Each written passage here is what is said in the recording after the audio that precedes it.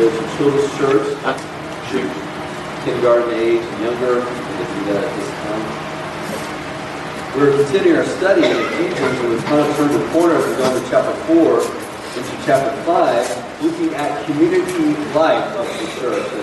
Chapters 1 through 3 talks about what God has done through Jesus Christ to bring us one and make us one people together. So consequently in chapter 4, you've got this therefore. And the very first therefore is the understanding unity that comes from God's working. And then what does that mean for us and how to work together? Chapter 17 through chapter 4, verse 17 through 32, it talks about the exchange life of the behavior now because of Christ's work in us, how to treat one another with the Spirit of God working in us. And so in chapter 5, we looked into what does that mean for how we live our life, and using the word walking, how we walk. And we see that we are to walk in love. So a little bit of a review as we think about last Sunday, that we are to walk in love. That's part of God's moving in us, and what does that look like for us?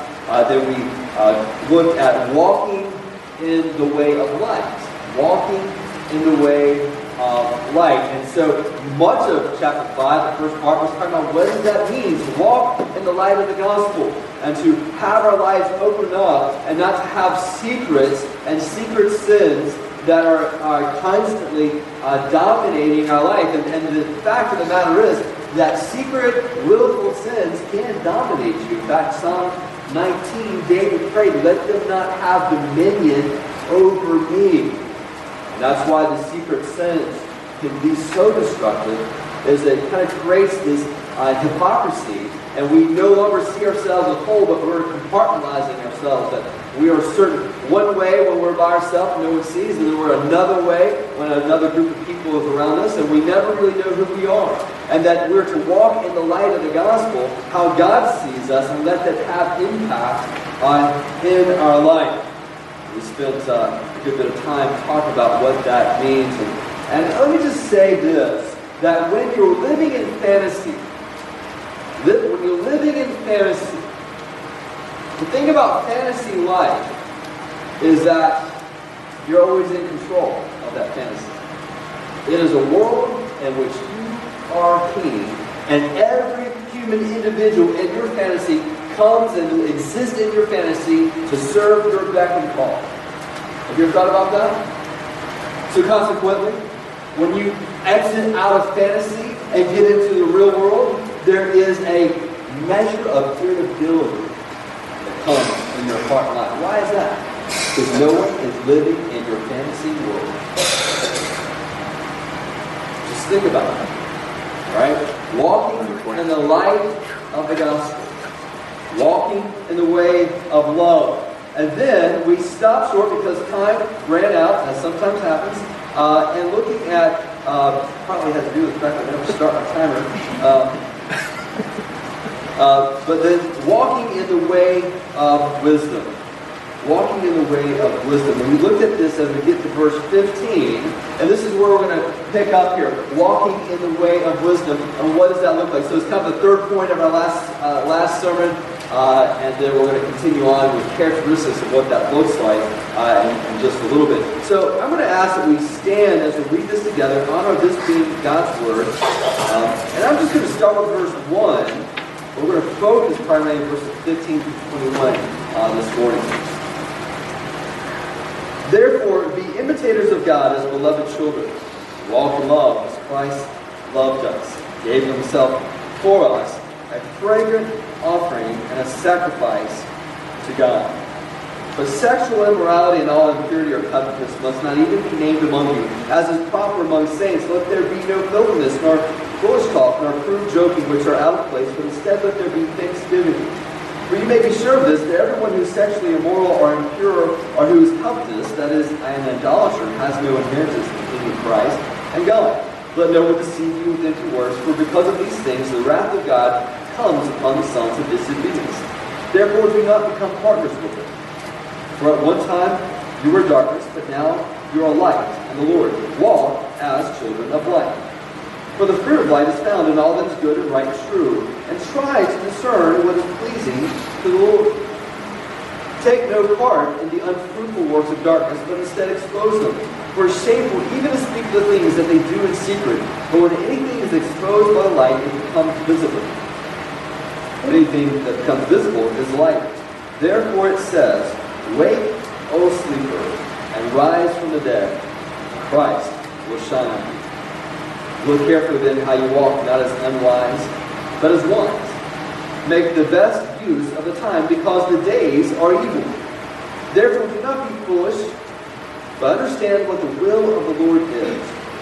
Do not get drunk with wine, for that is debauchery, but be filled with the Spirit, addressing one another in songs and hymns and spiritual songs, singing and making melody to the Lord with your heart, giving thanks always and for everything to God the Father in the name of our Lord Jesus Christ, submitting to one another out of reverence for Christ. You may be seated.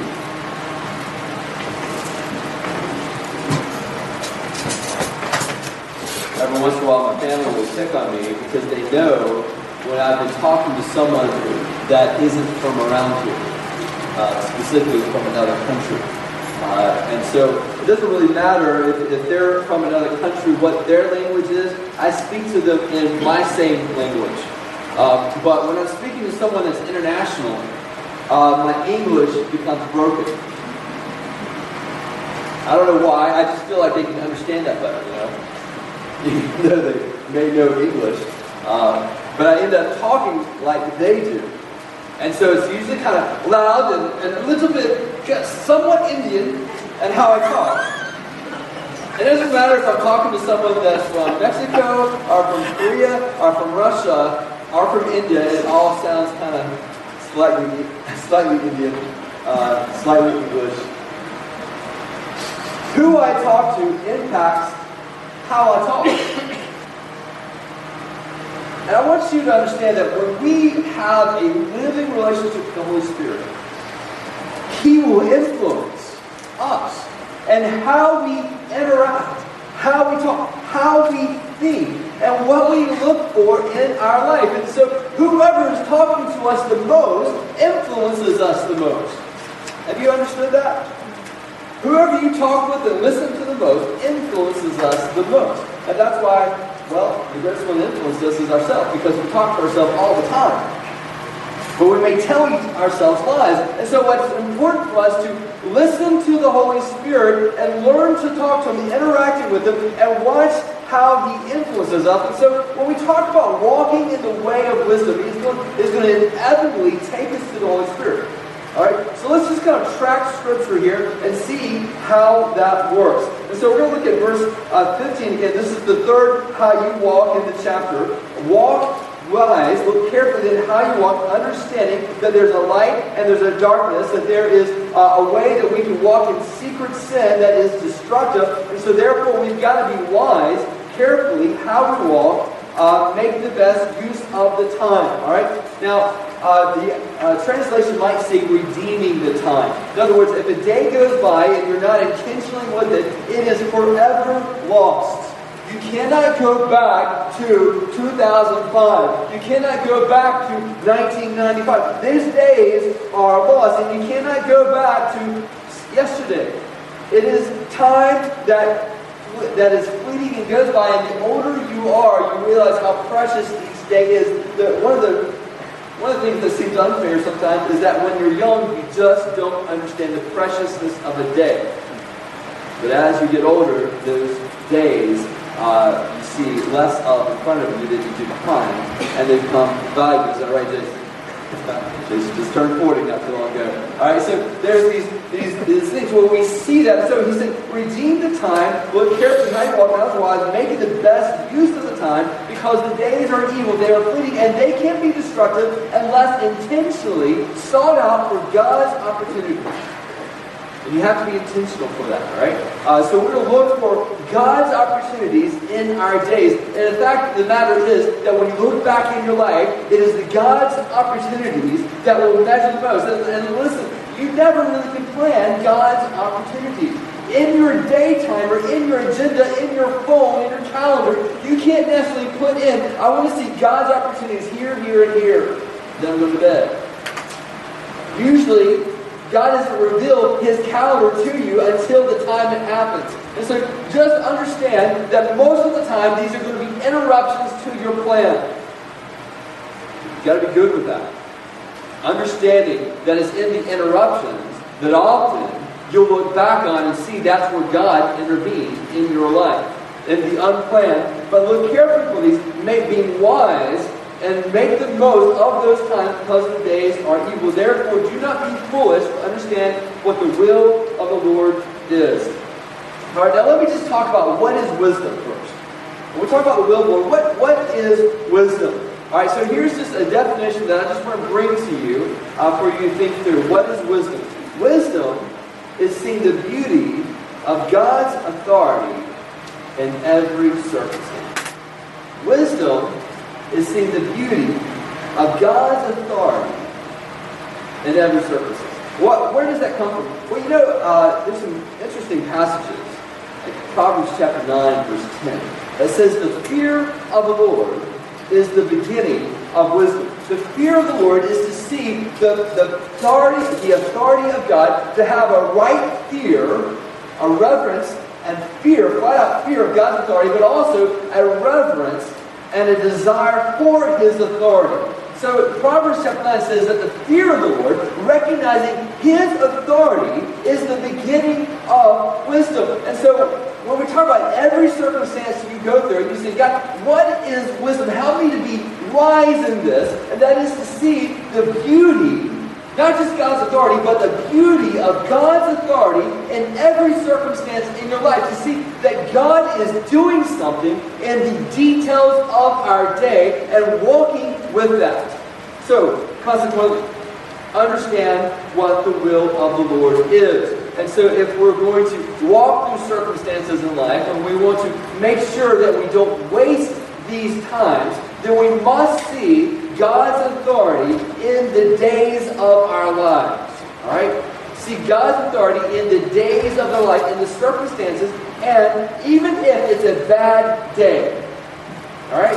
Especially when you see the bad days, to understand God is doing something.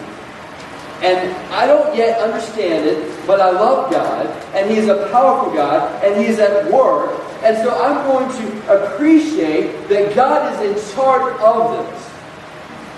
Now, just understand, if you want to know God's will, there must be an intimate exposure to God's Word in your life. It is foolish to think that we could discern God's will if we don't read and consider God's Word in any matter.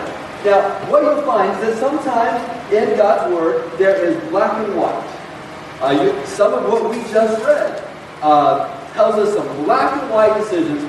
Should I go to the men's strip club? No. Why? Well, I just read here that we are to let it be named among us. All right? And so that tells us very clearly right here. So there's some black and white stuff here, but then there's some areas where it's not always evident, and your heart and emotions get mixed. But in that time, still, the Word of God informs us. Let me ask you this. Do you ever go through a circumstance that reminds you of something you read in Scripture? That happens when you've got your mind filled with Scripture. I was just reading through how Jesus dealt with the temptations in the wilderness. When the Bible says that He was there 40 days, and just the temptations come, that He was hungry, He was fasting, and the thought occurred to Him by saying that, maybe I could just turn this stone into bread and eat of it, and so get rid of this hunger. And so this was Satan speaking to Him. But it's interesting how Jesus responds with Scripture, that man shall not live by bread alone, but by every word that proceeds from His Father. I was reading in Deuteronomy where Jesus got that, and it was done, that encounter in Deuteronomy was done when the Israelites were in wilderness and they were hungering for food, and this word came to them. And I thought, maybe Jesus, as He was hungry and thinking about how to make food, now I wonder if He was thinking of Scripture, that this reminded him of something, a story of Scripture. And so when Satan came, he went back to that Word of God that came and gave him direction and instruction by the Spirit of God to resist temptation. So let me ask you, does circumstances ever remind you of things in Scripture? It's going to happen if you have your mind filled with Scripture. And share with you some of how that happened with me just this past few days.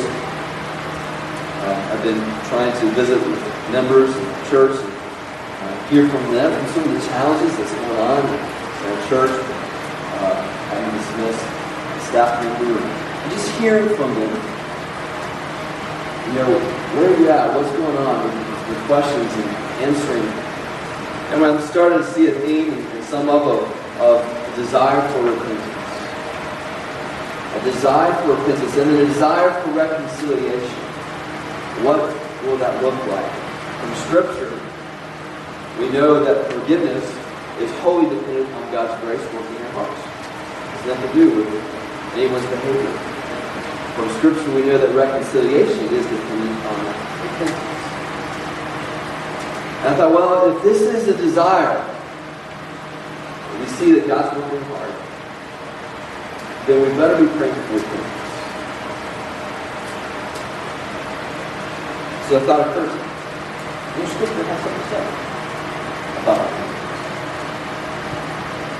And so I went to 2 Timothy chapter 2, just in this conversation, just you know what, let's read this. Because this reminds me of something I read in Scripture. So 2 Timothy chapter 2. And the verse that I had memorized some time ago is verse 25.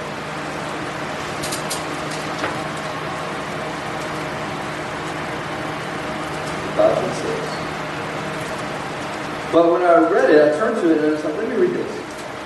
Well, what caught my eye was verse 24. I'd already studied through previous verses. It says, the Lord's servant must not be quarrelsome, but kind to everyone, able to teach, patiently enduring evil, correcting his opponents with gentleness. God may perhaps grant them repentance, leading to a knowledge of the truth, that they come to their senses and escape from the snare of the devil after being captured by him through his will. Kind of track with me a little bit. The thought was we want reconciliation, desire reconciliation. That means we need repentance. Is there some Scripture that speaks to me about how repentance can happen? My mind went to verse 25, that repentance can come by God granting it, and therefore we pray for this. But more importantly, and not just more important, but in addition to that, it was instructions to me. This is what I am to do, to be kind, able to be patient, in enduring evil, and this done to people who were creating divisions in 2 Timothy chapter 2, who was a pastor in Ephesus at the time. Correcting opponents for gentleness. But trusting, not in my mannerism, trusting not in what I do, but trusting in God who can grant repentance, but can work through obedience of His servants. Verse 26, the consequence therein when God can grant repentance. So here's how that factored in. As I read this, I was identifying with the circumstance, reminding me of the Scripture, and then reading the Scripture. Here I sense the Spirit of God illuminating my heart, my mind, my will, my actions, saying, this is the way to go. This is obedience. So now it's a matter of, I know this in the Scripture, now the Spirit of God is making this Word of God alive to me to say, here is the governing actions for my behavior and what we're to do together to say, if God's going to have a work in this, then it's going to come through the Lord's servant not being quarrelsome, but being kind to all, able to teach, patiently enduring even when wrong, and God may grant repentance. Pray for that. Here's the effect of it in my heart. I left that meeting greatly encouraged. Circumstances hadn't changed. Still just as difficult. You know what's changed? The sense of the God knowing and speaking to my heart is real. And all I really need to know, all we really need to know, is what is the will of God. One of the things that from Nancy Gerald and her funeral and reading that, she marked in the flyleaf of the Bible twice. When you know and you understand the will of God, there is no need of trying to understand it. And so there's this clarity of purpose that comes. And so this is just an example to say, when your mind is filled with Scripture and you go through circumstances, do the circumstances ever remind you of things you've read? I think that's how Jesus was operating with the Spirit of God. And I think that's how we're to operate, to say we're to understand the will of God. Therefore, days can be evil, they will be evil, they can be wasted, and they can ruin our soul unless we know God's will. Walk in wisdom, which means that we see the beauty of God's authority in every circumstance, that though the circumstances are not the ones of our making, the ones of our liking, but they are there, and God is over that, and He wants to work in it, and He's going to do something beautiful in that. You take that by faith.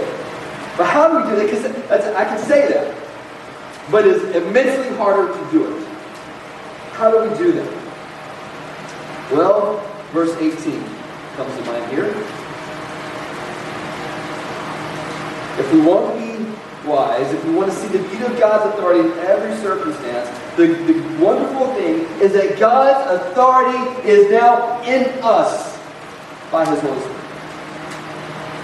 So, verse 18, he has this interesting parallel here. Do not get drunk with wine, for that is debauchery, but be filled with the Spirit. All right, so let me just speak a little bit. Why is he being parallel with being drunk with wine? And so he's implying that when you're drunk with wine, it makes a difference in your life. It has some directives. It is a depressant. It basically is depressing certain mental faculties, which would usually cause inhibiting forces in your life. And so it makes it so you don't see certain aspects of your life. You don't see the things that you once were afraid of. You don't feel the things that socially might impact you and keep you from expressing certain words.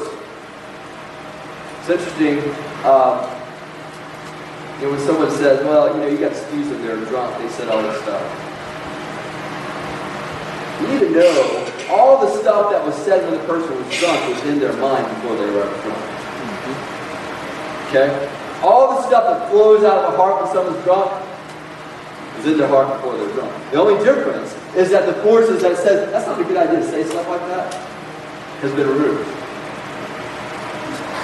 And when they're no longer drunk, maybe they don't remember those things they said, but you can mark sure, yes, that is a part of the application. All right? So when you don't sin, you have that restraining, and you can't see some of the things that might really restrict you. How does that change your behavior? It's interesting. A study was done of someone that drank 1 glass of wine, or 2 glasses, 3 glasses, 4 glasses. The picture was done every time. Let's show that picture of. All right, yeah. So the top left was the first shot, and so yeah, by the last bottom right, this is after 4 drinks. Guy's not feeling stuff. He's not having those forces that normally control some of the restraining effects. And now you've got, well, that's what you look like after 4 drinks. 1, all right? So, if you've ever been around a restaurant and you know the volume goes up. Yeah, the volume goes up. So what is the effect of the Holy Spirit? God is using the word to say there's some parallels here. The effect of the Holy Spirit. So drinking, if it inhibits and you can't see things and makes you so you're more active and outgoing or courageous because you don't see things, What the Holy Spirit does is the exact opposite. It is through seeing reality, through eternal reality, the Holy Spirit opens up your eyes to see your shame being undone, but also seeing around you the reality of what God is doing that frees you up into courageous living, where you might say things you might not normally say, not because you're dumb to things, but now the Spirit of God is making you alive to certain realities. So, what are some of these things? It says, be filled with the Spirit. Understand, first of all, that is a commandment. That God is saying it's not a good idea. It's not just a suggestion. It's not that this will make your life better. This is not a life enhancement. Okay? So many times we think about being filled with the Spirit. This is life enhancement. No, this is a command of the Lord. So when we talk about being filled with the Spirit, what we're really saying is that we're joyfully submitting to God's authority in your life. So being filled is the same as yielding. All right, being filled is the same as yielding, is to joyfully submit to God's authority in your life. And I say joyfully, and that you don't want anything else. That it's the idea of being filled, that you don't want other desserts. All right, you understand that? We had a reception that we went to yesterday. It was actually a funeral, and it was delightful, great catering food. And they had these, I call them funeral biscuits, mainly because you see them at all the funerals. But they're rolls with ham, and it's like Dijon mustard, sometimes cheese, and they're great. But this one was like handmade biscuits, you know. And they were light, but they were crisp on the edge and on the top. And they're just, the ham was smoked. And it was just the right combination. And they didn't have any room at the table, so they had to seat in a chair right near the serving table. You know, I ate 3 of this. I mean, this was one. I was like, 2. I mean, this was so good. And then they had these desserts, tiny little little strawberry shortcake torts and things like that. I'll have one of those. Well, let me go back to these. This is my belly's filled with this. I don't need the chocolate brownies, especially because of that coconut. I don't need the strawberry. I'm satisfied with this. And so when we're talking about being filled with the Holy Spirit, to say God's authority is joyful, is satisfying. I don't need the titillating ideas of some physical picture for me to look like. I don't need the sexual immorality. I don't need these things. That now I'm satisfied with the Holy Spirit. So you understand that part of the problem with sexuality and immorality is a choice. You either get the experience of God's presence in your life, or you get just fleeting moments of physical craving that leaves you wanting more and irritable. It's a choice. You don't get to do both. I'm afraid there's many of us that believe a lie, that think I can go to church and I can have the appearance of Christian faith and I can love God and have His pleasures when things are going wrong, but when things are nice and just easy, then I can satisfy my physical desires as I see fit. God will not abide. Makes it clear what we just read. There is not room for other idols, which is how God sees it, according to what we just read. So there is a satisfaction with the authority of God. To say, I want Him because He is a joyful God. You get that? He's a joyful God, that when I submit to Him, that there is joy. Even in difficult hard things, there is joy that is to be found there. So what is the characteristics of being filled with the Spirit? Being joyfully obedient to God. What happens? Well, you see in the last part of verse 18, 19, 20, you have these participle phrases. Right? In other words, ing, okay? These verbs that end with ing. Addressing one another, singing, giving thanks, submitting to one another. These are characteristics. These actions take place as and because I'm filled with the Holy Spirit. What are the marks of someone that is satisfied with God's authority in their life? They're seeking God's authority, joyfully obedient. How do you know? I used to have a professor come up to me. He's a chaplain, and he would say, "Are you being filled with the Spirit today?" I don't know. think, I want to be. How do you know? There's always these questions, and it was like, it felt like it was wrong to say yes, because then I would be walking on water or something. But I read the scripture that says these are the characteristics of how you know you're surrendered, yielded, satisfied with the Spirit of God. Well, characteristic number one, there is singing in our hearts to one another. Singing in our hearts to one another. He says addressing one another in psalms, right? This is what the Jews would have sung and read, and what we have in our psalms. And hymns. Alright, so this is what they would have written. First generation believers would have written, some of which may very well be included in our Bible, like in Philippians chapter 2 and other passages that could have well been hymns that they wrote based on the Word of God. And every generation you see new hymns being put out because God is doing a new work in every generation. And it is to say, I want to rejoice in what I'm experiencing, what I know of God. And so there is an exuberance of joy that comes in with God's Spirit.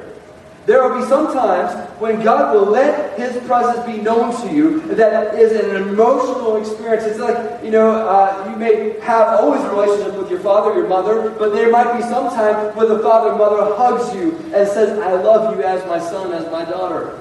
Now, were you a son and daughter before? Yes. Were you a son and daughter afterwards? Yes. But there are some times when the father and the father and the mother might let their love be shown and let it be evident. These are the spiritual outworkings that we see where God does that among the people, and they're wonderful things to have and great gifts from God. But they're not what we always live for. We live for God. God gives the experiences as He sees fit. And we have had wonderful times in American society, the Great Awakening, Second Great Awakening, and other times where God has emotionally revealed His authority and His presence. And you often look, if you see in the hymn books, you'll see that many of the hymns that were written in and soon after these powerful movements of God's Spirit in our nation and other places. Songs flow when the Spirit of God works. And then spiritual songs. These are choruses that are incited by the Holy Spirit of God in the Word. But notice that they're addressing one another. We're talking to one another. We're sharing with one another. That God's power and His Spirit happens through corporate worship, through the time of us singing together. It's not that we're just... This isn't a musical, all right? I remember... I watched Evita a number of years ago. I didn't know it was a musical. I put the DVD in, I thought, all right, I've heard about this Evita. And then I started getting the clue when it first opens up and the guy starts singing. As he's walking down the street. That's kind of unusual opening, you know? And it's like he just kept singing. Oh my God, I'm watching the musical, you know? And so there's this it's not to say that we're just singing to one another and all this stuff, but it is a melody that's in our heart. That it is an inward dialogue that's happening of us giving praise to God.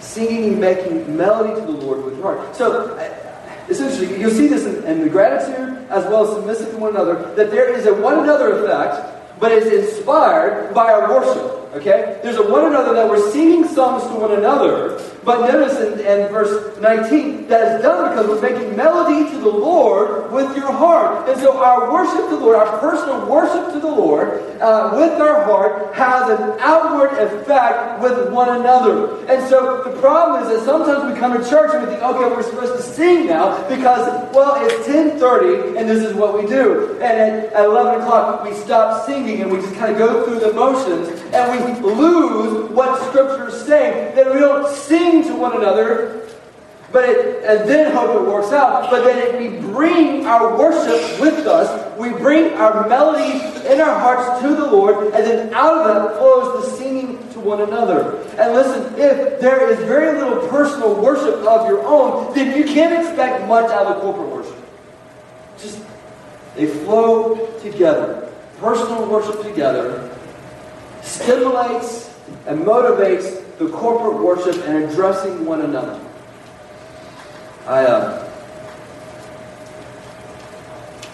It's so powerful to have the words of truth directing you. And sometimes for many of us it happens through song. I mean, you might remember a line or two maybe from what I say today. But if I ask you quickly on Wednesday, what's one thing you remember? It'll take you a good 2 minutes for you to even recall anything. Maybe. But if we have it in a song, it's amazing how it can direct us. The last few weeks, I've been listening to worship and making personal worship part of my just dealing with life. And there's a song, it's a new song, came out maybe a year ago. He Will Hold Me Fast. Written maybe just two years ago, maybe. When I fear my faith will fail, Christ will hold me fast. When the tempter would prevail, He will hold me fast. I could never keep my hold through life's fearful path, for my love is often cold. He must hold me fast. He will hold me fast, He will hold me fast, for my Savior loves me so. He will hold me fast. Those He saves are His delight. Christ will hold me fast. Precious in His holy sight, He will hold me fast. He will not let my soul be lost. His promises shall last. Bought by Him at such a cost, He will hold me fast. For my life He bled and died. Christ will hold me fast. Justice has been satisfied. He will hold me fast. Raised with Him to endless life. He will hold me fast till our faith is turned to sight. When He comes at last, He will hold me fast. What I've been listening to is a group of about a few thousand men singing the song as they're addressing the song to one another, and I'm joining in with them virtually. And worshiping God and letting the truths of God's Word just direct my thoughts. And we need that from one another. You get that? The songs we just sung. One person singing it out of their heart in worship to the Lord can impact everyone here. One person worshiping God out of their heart can impact a whole body of people. Singing and making melody the Lord with your heart. Are you intentionally getting the words of truth in your heart? Listen, if you do not intentionally, the days are evil. Redeem the time because the days are evil. What does that mean? If you don't make a soundtrack for your mind, the world will oblige you. Easily. Singing songs by Drake, whatever. What was it? Some of them, you may argue. Some of those, what's wrong with some of those? Country music. They're not the words of life. And the Spirit of God will work the words of life. What is the soundtrack of your heart? Things go south. When things become great, what do you tend to sing? Where does your mind go? Redeem the time because the days are evil. We keep on reading. Making melody to the Lord with your hearts. And we go to verse 20. What else? What does it look like when we're filled with the Spirit? Well, we're giving thanks always for everything to God the Father in the name of the Lord Jesus Christ. Characteristic of Spirit-filled life is extreme gratitude. Extreme. Why do I say the word extreme? Gratitude. Well, do you get what you say? Give thanks always. First of all, that makes it extreme right there. Always giving thanks. And for everything, God the Father, in the name of the Lord Jesus Christ.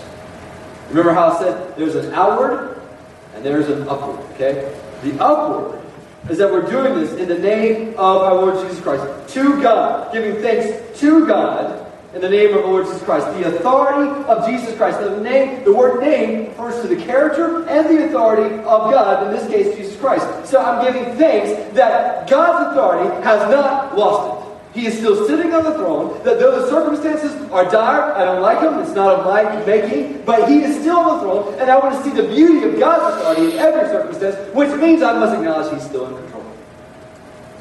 And He's working in everything. Extreme gratitude. In fact, Romans chapter 1, verse 21, have a little insight here. what God has to say through Paul to Rome. And he gets to the heart of things, of rebellion against God that's across civilization. Verse 21, for although they knew God, they did not honor him as God. I give thanks to him. But they became futile in their thinking, and their foolish hearts were darkened. Interesting. Paul is saying in Romans 1:21 that one of the beginning of a heart turned against God was a lack of gratitude. I give you thanks to God. To understand that I owe everything to God. And to acknowledge the right place in our life. I have a dear friend of mine, Neil Davis. Some of you know Neil Bunning. Back in March, April, their son, who lives in Colorado, he's a student, was a flight student over there, wanting to be a pilot, was involved in a motorcycle accident on one of the mountain roads. Thrown off his motorcycle, found in a ravine, he was unconscious, taken to the hospital, was brain trauma, head trauma, bad, nasty plastic surgery, all that could happen, things like that. So Neil and Bonnie, of course, have no idea what the future will hold. Surgeries that are being done. He writes this back in May. Today we have mixed emotions. Anna, Taylor, and I head back to Raleigh to attempt getting back to our lives, at least for a while. I don't know about them, but as you can imagine, I'm mixed. In fact, I struggle with the idea. I'll leave the love of my life, his wife, there in Billings to help our son fight back to where he was. The future seems bright. It's going to be a hard struggle. We're grateful that she has the latitude to stay there. We're told rehab may be as little as a week because Philip is so far along. But this past week has been a difficult time. As the week Taylor was born and we discovered a bleeding tumor on his kidney, another story, another time. We know we're exhausted, but probably don't realize how much. The kids and I fly to RDU at midnight to get up to a busy reentry. Bonnie stays in Billings to help Philip with his reentry. But we're so grateful beyond description. Yesterday, Philip graduated from college in a condition that is way above what we expected. He was supposed to have still been on the ventilator until Friday. He was supposed to be attached to the tubes and machines. Our expectations were much lower because of the nature of the trauma. But we are not in that position. He is not on a ventilator. He is unattached to wires and tubes. He graduated from college. Praise the Lord for his grace and mercy. We don't know what the future holds for him, but we continue to pray for a full recovery physically, emotionally, and cognitively. We pray this will be a turning point for Philip. We pray for his return to a cockpit. We pray he will experience the graciousness of God as he becomes more and more aware of all the people who love him and pray for him. We pray that Taylor and Anna will experience the goodness of God as they witness this event. We pray that this trauma for David's family would draw you too into his welcoming home. One of our former pastors, Buddy Walters, would always encourage us to never confuse the world around us with all his beauties and dangers with God. That's good. Never confuse the world around us with all his beauties and dangers with God. This week can draw us toward God, not away from him. If I understand why this week had to happen, it would cause me to trust in myself, not in him. We don't think he ordained this, but even if he did, we're okay with that because his character is flawless. He is trustworthy and sees things differently. That's part of what makes him God. But his flawless reputation, eternal goodness, is what draws us to him, not his giving us everything we want or think we need. That doesn't change the fact that it is tragedy, but it does change our perspective on those very same facts. Solomon told his son in the book of Proverbs, trust in the Lord with all your heart. Don't lean on your own understanding. Acknowledge him in how you live, and he will direct your paths. As we continue this journey, we must do this. Our own understanding is flawed. His is not. What I want to direct your mind to is that Neil had learned to worship God in every circumstance. To be filled with the Spirit, to be submitted, joyfully obedient to God's will, is to say, God, if this is the lot that you've given to me, if this is where I am, if this is of your control, God, I will worship you in this, believing that I will see the goodness of you in the land of the living. In the midst of all this, we join the authors of Psalms and many others who say, I will worship God in this moment. And I will give thanks in the name of our Lord Jesus Christ. Verse 21. What else characterizes the person who's yielded to the Spirit of God, filled with the Spirit? Verse 21, submitting to one another. Submitting to one another. To not have a defiant spirit, but a submissive spirit to say, I want to see God speaking. And I believe that God can speak through others. I believe that God can speak through others. And I'm willing to listen because I want to hear God speak. He goes on. This really introduces the rest of the chapter and even into chapter 6 when he starts talking about the roles of various people, marriage, family, church, employees. But it's all governed by this idea that someone that is yielded to the Spirit of God, joyfully obedient to Him, is going to have a submissive spirit to one another. But you'd say to me, look, Jared, you know how hard that is? I mean, this person, I can't respect anything about him. You know how hard it is. Notice what it says there. Keep reading. Submitting to one another out of reverence for Christ. Reverence for Christ. What directs us? What motivates us? I have to hold God. And I love Him. He is enough for me to obey. This person maybe not, but if God has asked me to show obedience and a submissive spirit to this person, then I will do it. Do you know that your work life and how you treat your boss has much to do with your worship or lack thereof of God? It is directly connected to our God. How you treat your spouse, how you treat parents, reveals what you believe about God. They're connected. Whatever authorities that God places in your life.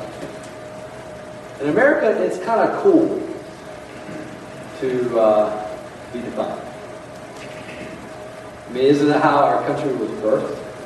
A large portion of it. So part of American pride is to say, just tell me what to